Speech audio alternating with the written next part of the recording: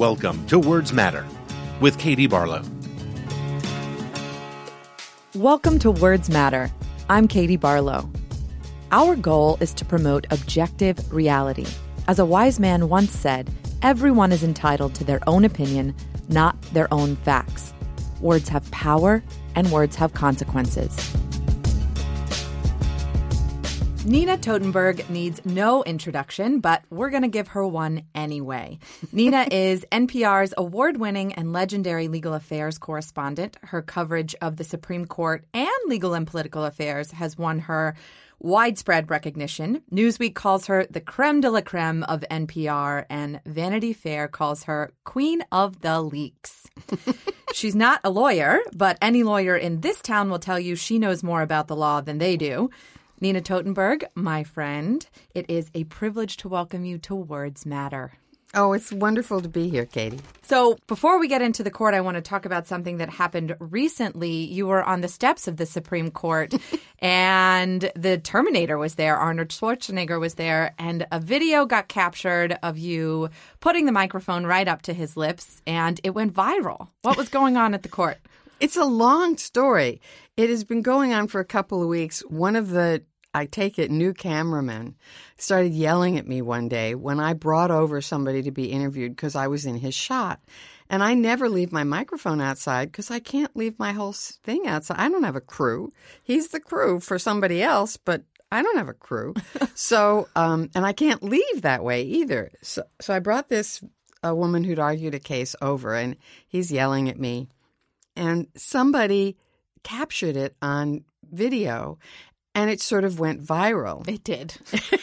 And then, so a few days later, the partisan gerrymandering case was argued, and by the time I got out on the front steps, so there was this big clutch of people around the microphone and the people who were being interviewed, and the people being interviewed were Arnold Schwarzenegger and the governor of Maryland, Larry Hogan, who are two Republican governors, one former, one current, and Schwarzenegger has managed to get independent redistricting in California, and Hogan would like to have that, but it's illegal in his state to do that unless you get the permission of the legislature, which doesn't want redistricting because they like their jobs, though, just the way they are. Thank you very much. Right. So anyway, so I come out and I do what I do, which is I try to be somewhat ladylike about it, but I get through the crowd. I get through it, and I just come up, and they're already talking, and I thrust my microphone in. So somebody captured that on video and said, you go, girl. You just get in there any way you can. And so there was a little tweet storm about it, and I answered a couple. Big tweet storm about it. And I answered a couple of them. And then, lo and behold, the Terminator tweets that he is thrilled to be interviewed by me anytime. And my husband reminded me that a couple of years ago, there was a different case about independent redistricting commissions, and he was in the clutch of people but wasn't being interviewed.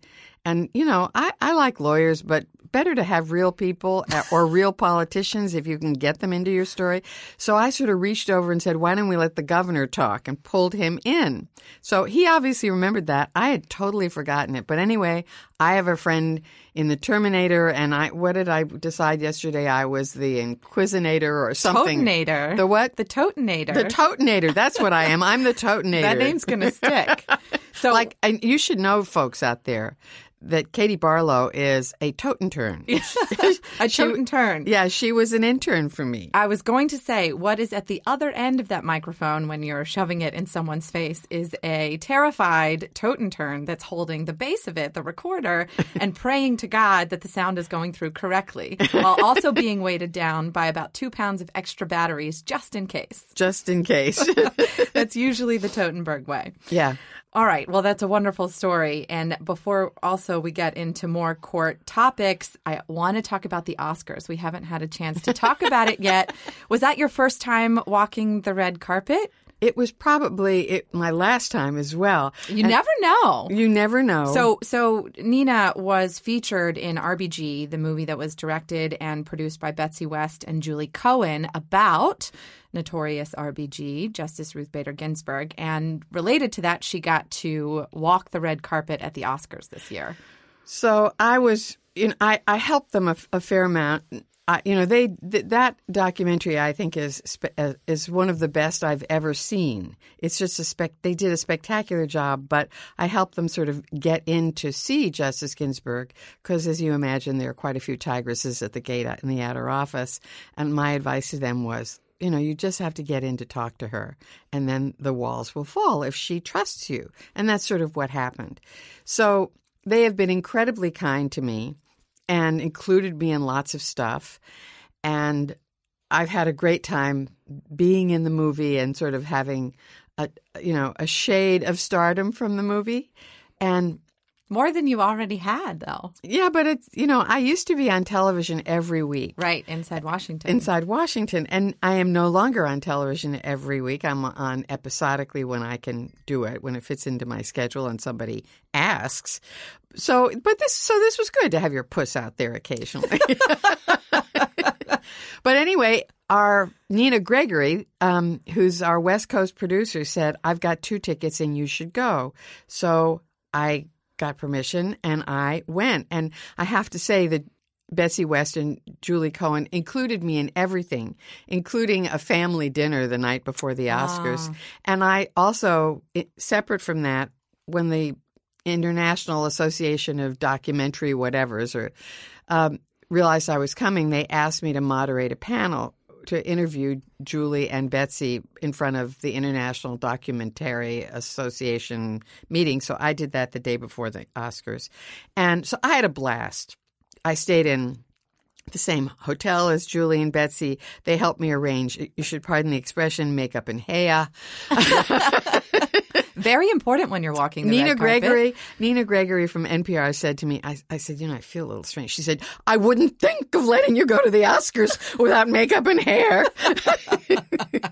Now, the hair sort of looked like it normally does, which is fine with me, but of course they did a slightly better job than I do. It looked fab. I saw you walking it on the TV as I was watching it. And you texted me. You said, "Oh my God, I see you. I'm watching you." I did. I'm sure that was an incredible experience, and maybe not the last time that you're there. You never know. It probably is, but it was a wonderful thing to do once. It was a real hoot, and I had my husband with me, and he could schmooze a sock. So that he could. He's fearless about that. I get in a big crowd. I know that it's sort of odd. If I'm not actually working, I am not quite as aggressive as I would be otherwise. And there was this moment at the Oscars where I was supposed to meet Mandalit Del Barco, our person who was covering the Oscars, and she was in a pen, but she was on the what I will call the premiere red carpet, and I was on the junior red carpet, which is like 10 feet away. So when I tried to cross over, this big security guy wouldn't let me cross over, and I tried to explain to him that I had to go be interviewed over there, and he absolutely would not let me. And finally, I went down to the end of the red carpet, tried to go up the side, and I was just within a couple of feet of Mandalit when he intercepted me, and I was just moving, and he was moving, and I thought he was going to maybe arrest me or leave it alone. I wasn't sure which, but I was going. I was doing my job, and suddenly this voice said, "Don't touch her. That's Miss Totenberg." And it was the publicity guy for the Academy. Oh my God, that's fantastic. Oh, what a story. I don't know if it'll be quite like that next time you go. No, I don't think so. That's amazing. All right. So fun stuff aside, other fun stuff, but a bit nerdier. I want to get to the court and reframe here and talk about the current term. But before we do that, I want to set the stage a little bit. And to do that, we have to go back to the beginning of this term, which would be the Justice Brett Kavanaugh confirmation hearings, then Judge Kavanaugh. As you often remind your listeners, the court doesn't operate in a vacuum. So how can that kind of bitter partisan confirmation battle affect the justices and the entire demeanor of the court? Well, I think they're all very intent on at least portraying the court as not political, as that they all get along, which I think they basically do. I think they have their moments, like any 9 people who are together all the time for the rest of their lives. This is like marriage without divorce. It sounds like a reality TV show, honestly. And I think to some extent, I think their views of themselves are as non-political. That is, not Republican or Democrat. But the fact is that for the first time since I've covered the court is split not just along ideological lines, but along partisan lines in the sense of who appointed them. That's partly a reflection of the Republican Party, which has a base which is far, far more conservative than any Republican base has been. You know, if you went back 20 years, you would not see a Republican base like that. You can be very conservative ideologically on the Supreme Court and view yourself really as not political, but you are still a reflection of the political parties. And the Republicans who now are on the Supreme Court are pretty far to the right in terms of their views. And the Democrats, if we're talking about Mitch McConnell looking at them, they're pretty far to the left. But in fact, they are sort of center-left compared to where their party is, the Democratic Party is, or even judicial philosophy. These are not real lefties in any sense of the word. They're not like William O. Douglas, for example. They're not like Thurgood Marshall or William Brennan. They're quite different. They are much more centrist liberals. Going back to the Kavanaugh confirmation hearing, you're certainly no stranger to a partisan battle for a seat on the Supreme Court. You covered Robert Bork, Judge Douglas Ginsburg, the Justice Thomas confirmation hearings, and the Harriet Miers nomination. So with 6 months in hindsight now after Kavanaugh's confirmation, where does his nomination fall on the partisan spectrum? Was it unprecedented, or did it just feel that way? Well, I don't think it was much different than the Clarence Thomas confirmation hearing, except that the element of race was not there. And we've moved on enough so that Republicans in this case knew they couldn't just savage the witness against Kavanaugh, Christine Blasey Ford, the way that they savaged Anita Hill. And in the end, it was, that I'm not sure that there was anything that could have been done to make Republicans believe that something bad happened when Brett Kavanaugh was 16 years old, or that to make Democrats believe that it wasn't enough to disqualify him. And his performance in that second round of hearings, I think, gave Democrats enough pause, because it was a pretty partisan attack.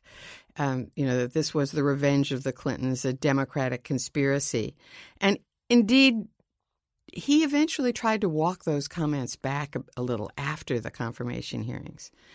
One of the unanswered questions for me, and I'm not sure I'll ever know the answer to this, is whether Brett Kavanaugh at that moment just lost his mind and believed those things, because it didn't serve him well externally to do that.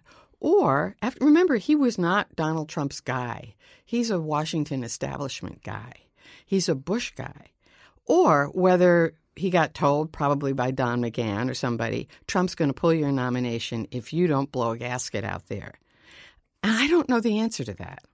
And I'm not sure I ever will. Yeah, I wonder the same thing. Unlike the Justice Thomas confirmation hearings, you were not subpoenaed to give information related to breaking the story this go around. But did you hear rumblings about Dr. Ford or someone like her before the confirmation hearing, before that last minute? No, I really did not. And I know Brett Kavanaugh. I've known him a long time. And if we weren't talking about a 16-year-old, I would probably have been in the camp that said this is just very unbelievable to me. But we were, if I look back at the things I did when I was 16, I would not want to have to defend them necessarily in public. And on the other hand, I just have no idea what happened there. And it's even conceivable to me that it happened and that he doesn't remember it. You don't have to have a blackout. After all, if you're a kid and you drink too much, you pass out eventually that night, will you remember what happened the night before? And will you remember 40 years later? I don't know. Or 35 years later, I'm not sure. Last fall, you pointed out that Chief Justice Roberts has long asserted that the court's best currency is the notion that it is not a partisan institution. There may be ideological differences, but not partisan ones. So through that prism, how do you think Chief Justice Roberts saw the Kavanaugh confirmation hearings? Bad for the court. The last thing you want is this kind of a fight when you are trying to preserve the Supreme Court as an institution that is basically trusted by the American public. Still, I would say its toughest point in the polls was after Bush versus Gore. But it redounded because, in a way, the only thing that 9/11 was good for was the court, because it sort of pushed Bush versus Gore to the side. People forgot about it, forgot about their resentments, concentrated on the fact that there had been this incredible terrorist attack, and the numbers of confidence in the court rebounded. So he faces a very difficult tightrope that he's walking. On the one hand, he really is a committed conservative, notwithstanding the ACA vote. I mean, if you look at the way he votes, there's hardly any difference between him and somebody like Alito, who is, trusted and loved by the right. On the other hand, he's the Chief Justice of the United States, not the Chief Justice of the Supreme Court. He is the Chief Justice of the United States, and he has responsibilities as the Chief Justice to preserve the court as an institution that the country has faith in. And so on the one hand, you want to be loyal to your philosophy. On the other, if you go too far out and you start invalidating laws enacted by Congress that are significant to one side of the aisle, you encourage all kinds of cockamamie ideas about how to change the court. The simplest way is to add justices. Right. Now, we all know that FDR tried that and failed, but he failed because one of the members of the court majority switched his vote on a lot of cases, and that's why they call it the switch in time, saves 9. Right. It's a very careful balancing act he's got. And what he definitely doesn't want is a lot of very controversial cases, and you can't stop them from coming. I wanted to ask you, because you mentioned how the court was polling in 2000, what do you think the court will look like in 20 years? Do you think that Justice Roberts and his strong institutionalism will be able to weather this partisan storm? And with the historical context that you can speak to, having covered it for over 2 decades, where is it going to be in 20 years? I don't know. I really don't know, because this is a court that's more conservative than any that I've ever covered. But in order to follow its heart, it would have to overturn a lot of precedent. And I don't think that this crowd is thrilled with that idea either, because they do understand that there is this thing called reliance. People, institutions, companies, they rely on the rules that the Supreme Court has set down. So let's take one I don't think they're going to reverse.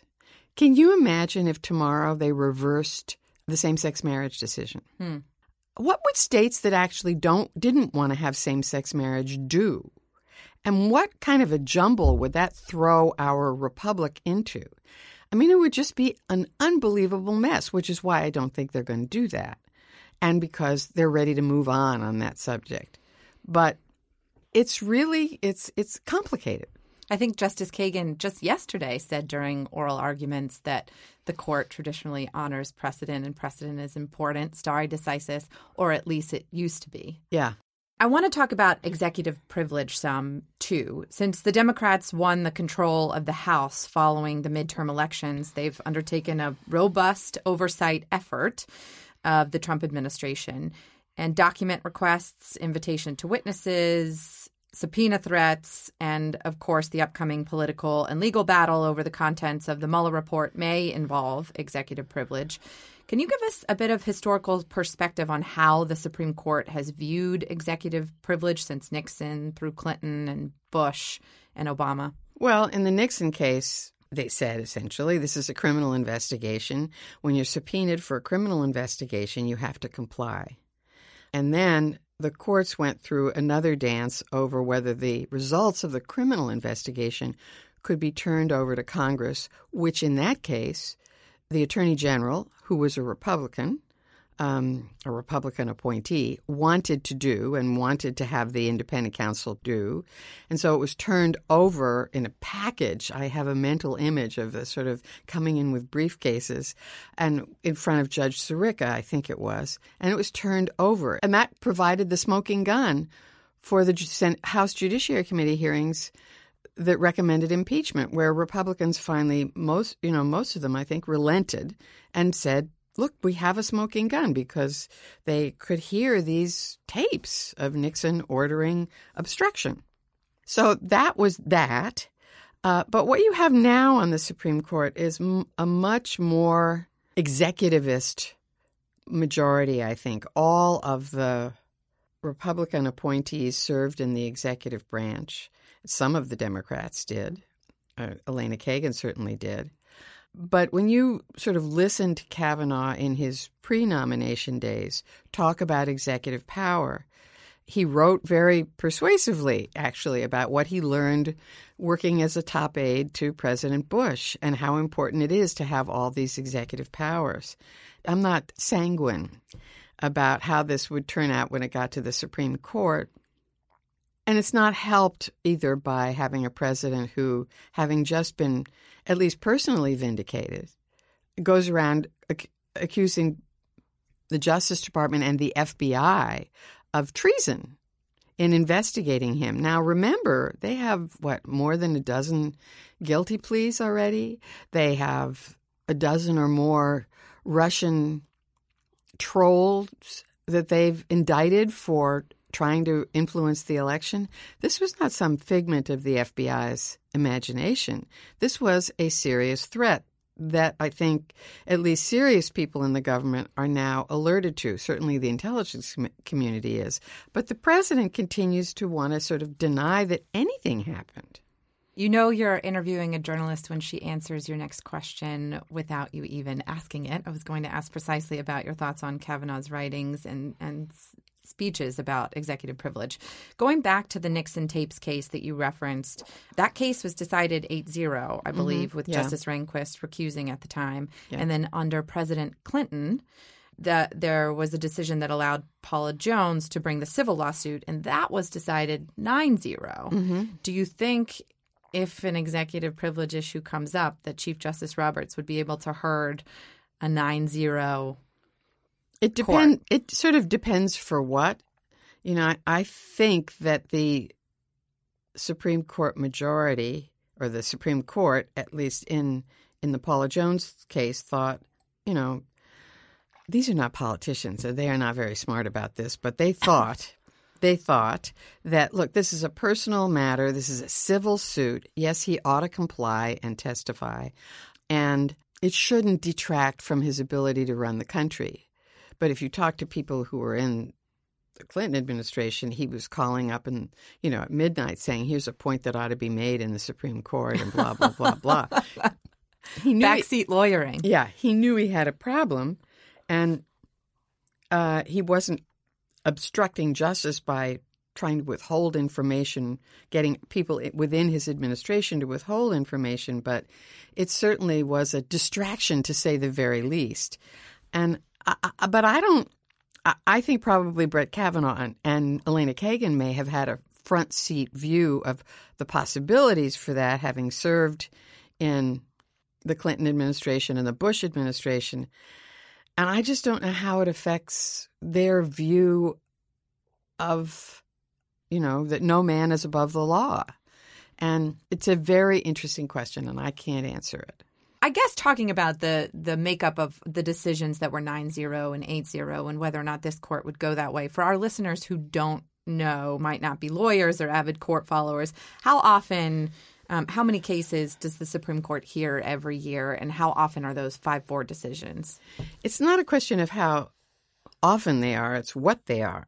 So I'm sure there are more 9-0, 8-1, 7-2, even 6-3 decisions than there are 5-4 decisions. They hear 70 to 80 a year, basically, these days.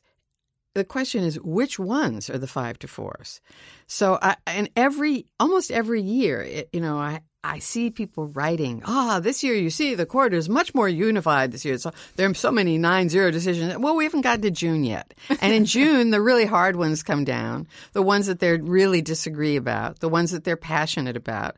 And those are the ones that are 5-4. So what this term is going to come out in June? What are the big cases coming up that we all need to keep an eye on that may fall on that fabled last day in June that the opinions come down? Well, certainly partisan gerrymandering and whether there's any limit to it. Certainly whether Wilbur Ross, the Secretary of Commerce, can add a citizenship question to the census for the first time in the census form that goes out to everybody, which is a very simple form. It's 6 or 7 questions. And that form goes out to everybody. And he ordered that they add the Census Bureau add a citizenship question, even though he was unanimously advised not to do that by the professionals who said it will make for an undercount because you're supposed to be finding out how many people are in every place. And if you add a citizenship question and there's anybody in a household, for example, who's not legal, they may very well not send in the census answer.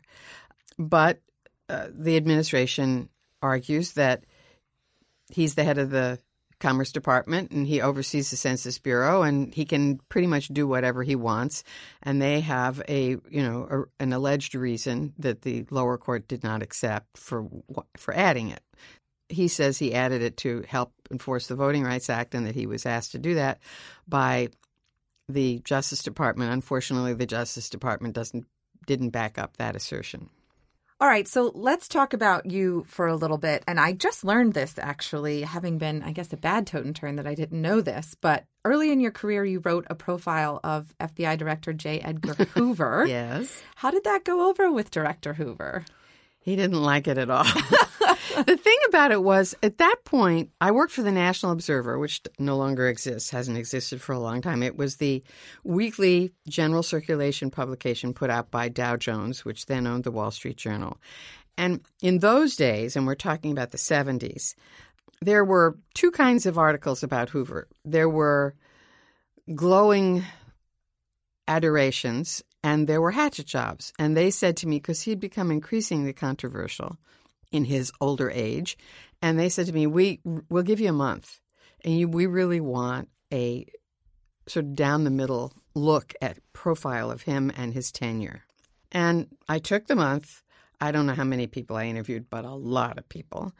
And I wrote this big article that had a lot of new information in it. And he wrote I don't remember, 2 or 3 page single-space letter, essentially trying to have me fired, accusing me of using faceless informers and all kinds. We published the article. So when he said it was a lie that his deputy, Clyde Tolson, walked a respectful 1 step behind him, we published a bunch of pictures of Clyde Tolson walking 1 step behind him. And he said that something that I had said was a lie. And I had attributed it in the piece to a book by former Attorney General, the late Attorney General Francis Biddle. And so we published the page from the book. Anyway, I got quite paranoid at the time. And I bet. People said, I remember there was, for a long time, people said to me, why don't you ever smoke pot? And remember, I'm in my 20s. I'm pretty young. This is before Judge Ginsburg went through way, the ringer way before. But already it was available, certainly at parties that I went to as a young single woman. Right. Whenever I saw it, I would leave. I was paranoid enough to think that, somebody might tell Hoover and that I could get in trouble. You get in trouble with the director of the FBI. That I would be arrested. That right. Somebody would. So I just, I was very careful for a very long time. I was a way better girl than most girls my age were. So what you're saying is Director Hoover really curbed your social life as a young girl in her 20s. He definitely curbed my social life. But in the end, it was a piece of work that I'm still to this day proud of, and it was a very interesting thing to go to see people who were quite important and who would see me and talk to me off the record, some of them, most of them off the record, and some of them on the record about their experiences with him when they were in government. Or I even interviewed Roy Cohn. So a lot of people know you as covering the Supreme Court now, and you have covered the House and Senate Judiciary, the Department of Justice, special prosecutors, politics, everything over the course of your career, and still do. What is the difference between – I want to talk specifically about covering some of the special prosecutors. What's the difference between then and now?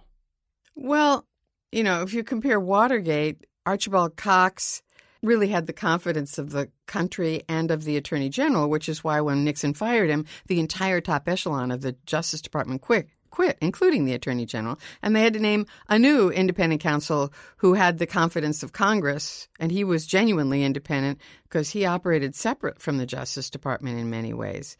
And that led to the independent counsel law, which existed for a very long time until Congress got rid of it because both parties felt it was so excessive. It was sort of a super prosecutor instead of just a special prosecutor. And now you see that Mueller reports to Barr, and Barr has a long history of believing in strong executive power, and he's a very effective administrator, and I think he's a really good appointment as Attorney General. If you take out the kind of position we're in today with a president who is unlike any other president we've ever known. You've seen a lot of dramatic changes on the court since you first started covering it, but one of the most dramatic changes is it has gone from an all-male body, 9 men, to now a third of its members being women. How has that changed the way the court operates, other than maybe adding an extra women's restroom? In many ways. Well, first of all, there's a new book out about Justice O'Connor, and lots of people listening to this podcast really don't know much about Justice O'Connor because they weren't cognizant sort of in the world when she was still serving on the court because she retired in early 2006. But I so clearly remember when she was appointed and what a joy it was to women because there had been talk about naming a woman to the court. President Reagan had promised to name a woman to the court, and I think most women didn't really entirely believe that. But he believed it. And there were lots of people who didn't want him to use his first appointment to name a woman. And he just said, I promised it. I really think it's important. And when you sort of read about O'Connor and how she was under the microscope for 12 years until Ruth Bader Ginsburg arrived, and it just changed everything for her because she no longer was worried all the time that any misstep, anything that wasn't perfect would reflect on all the rest of us, liberal, conservative, whatever, that women would not get judicial jobs. Well, when Ginsburg arrived, that changed because there were 2 of them. And then there was a moment for a couple of years where Ginsburg was there alone. And you could see that the weight was on her, and she exercised it in some ways. I mean, there was a day when there was a case involving a 13-year-old girl or 14-year-old girl who'd been strip searched because they thought she might have actually high-test Tylenol, that she might have hidden it somewhere. Right. I remember this case. And it was actually Justice Breyer, one of her fellow liberals, who said, well, you know, when I was in high school, people tried to shove stuff down my back in the locker room all the time. It was no big deal. And you could almost see her levitate out of her seat. That's an image I won't forget. I mean, she just, her head went up, her eyes just sort of sent out daggers, and she said, that is not the same as a young woman in puberty having her bra, shaken out while she's stripped down to her bra, and she was just furious. And, essentially, bottom line, she turned the court on that because, and I would have to say that the women in the press corps that day sort of levitated out of our seats. So it's made a difference in that kind of case.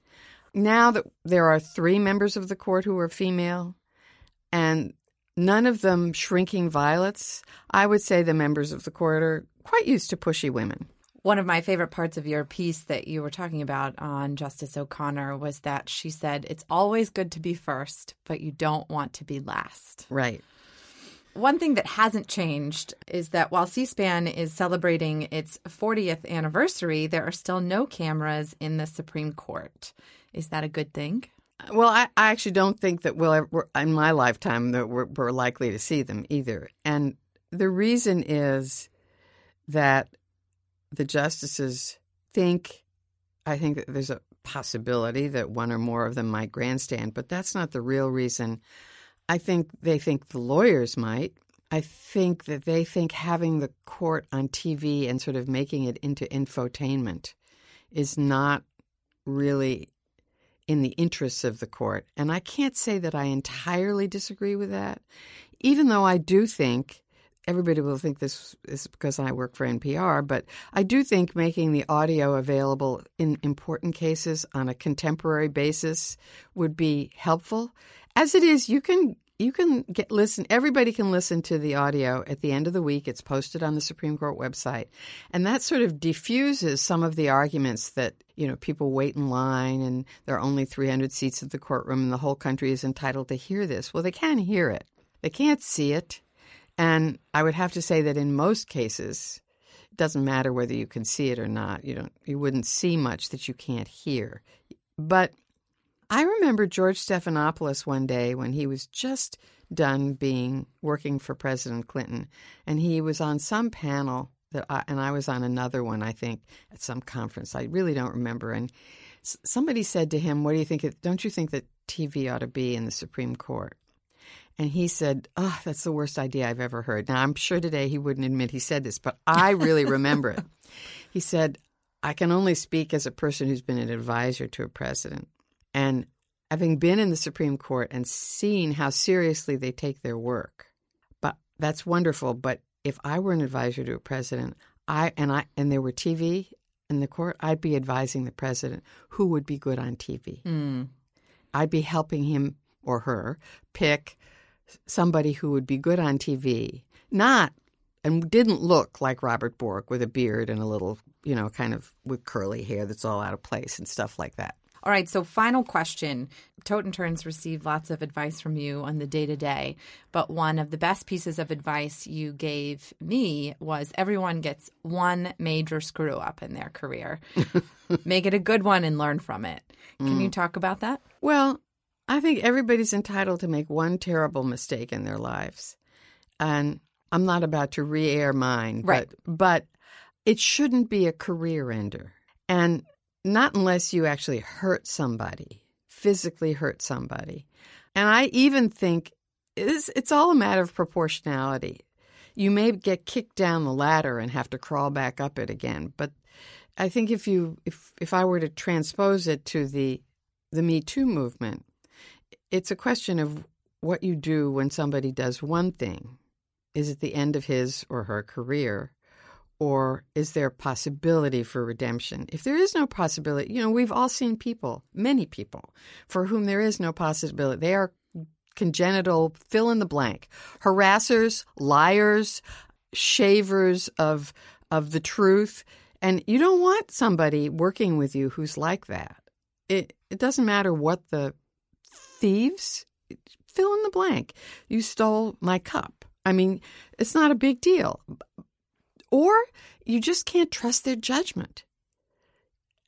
So, I think everybody, especially as a young person, gets to make one big mistake, but don't make it again, because then people will have a reason for it to be a career ender, or not to ever trust you again, or not to ever give you any responsibility again. I have always taken that advice to heart. Those are all the questions I have. I can keep you for another 6 hours, but you've got things to do. Unfortunately, I do. Nina, thank you for joining Words Matter. I loved being on Words Matter, and I loved being with my friend and you weren't my employee because you were my intern and you didn't get paid. Just a tote and turn. Just a tote and turn. But it's wonderful seeing my tote and turns become what they become. I mean, this actual last election year, one of the Totenturns became Secretary of State of Michigan, and another became Attorney General of Connecticut. Amazing. So I'm Those thrilled. are big shoes. Well, I'm looking forward to the day that you are where you think you are, where you want to be. Thank you. Fingers crossed. Yeah, fingers crossed. Words Matter will be back next week, and we hope you will be too. Thank you for listening to Words Matter. Please rate and review Words Matter on Apple Podcasts and other podcast providers.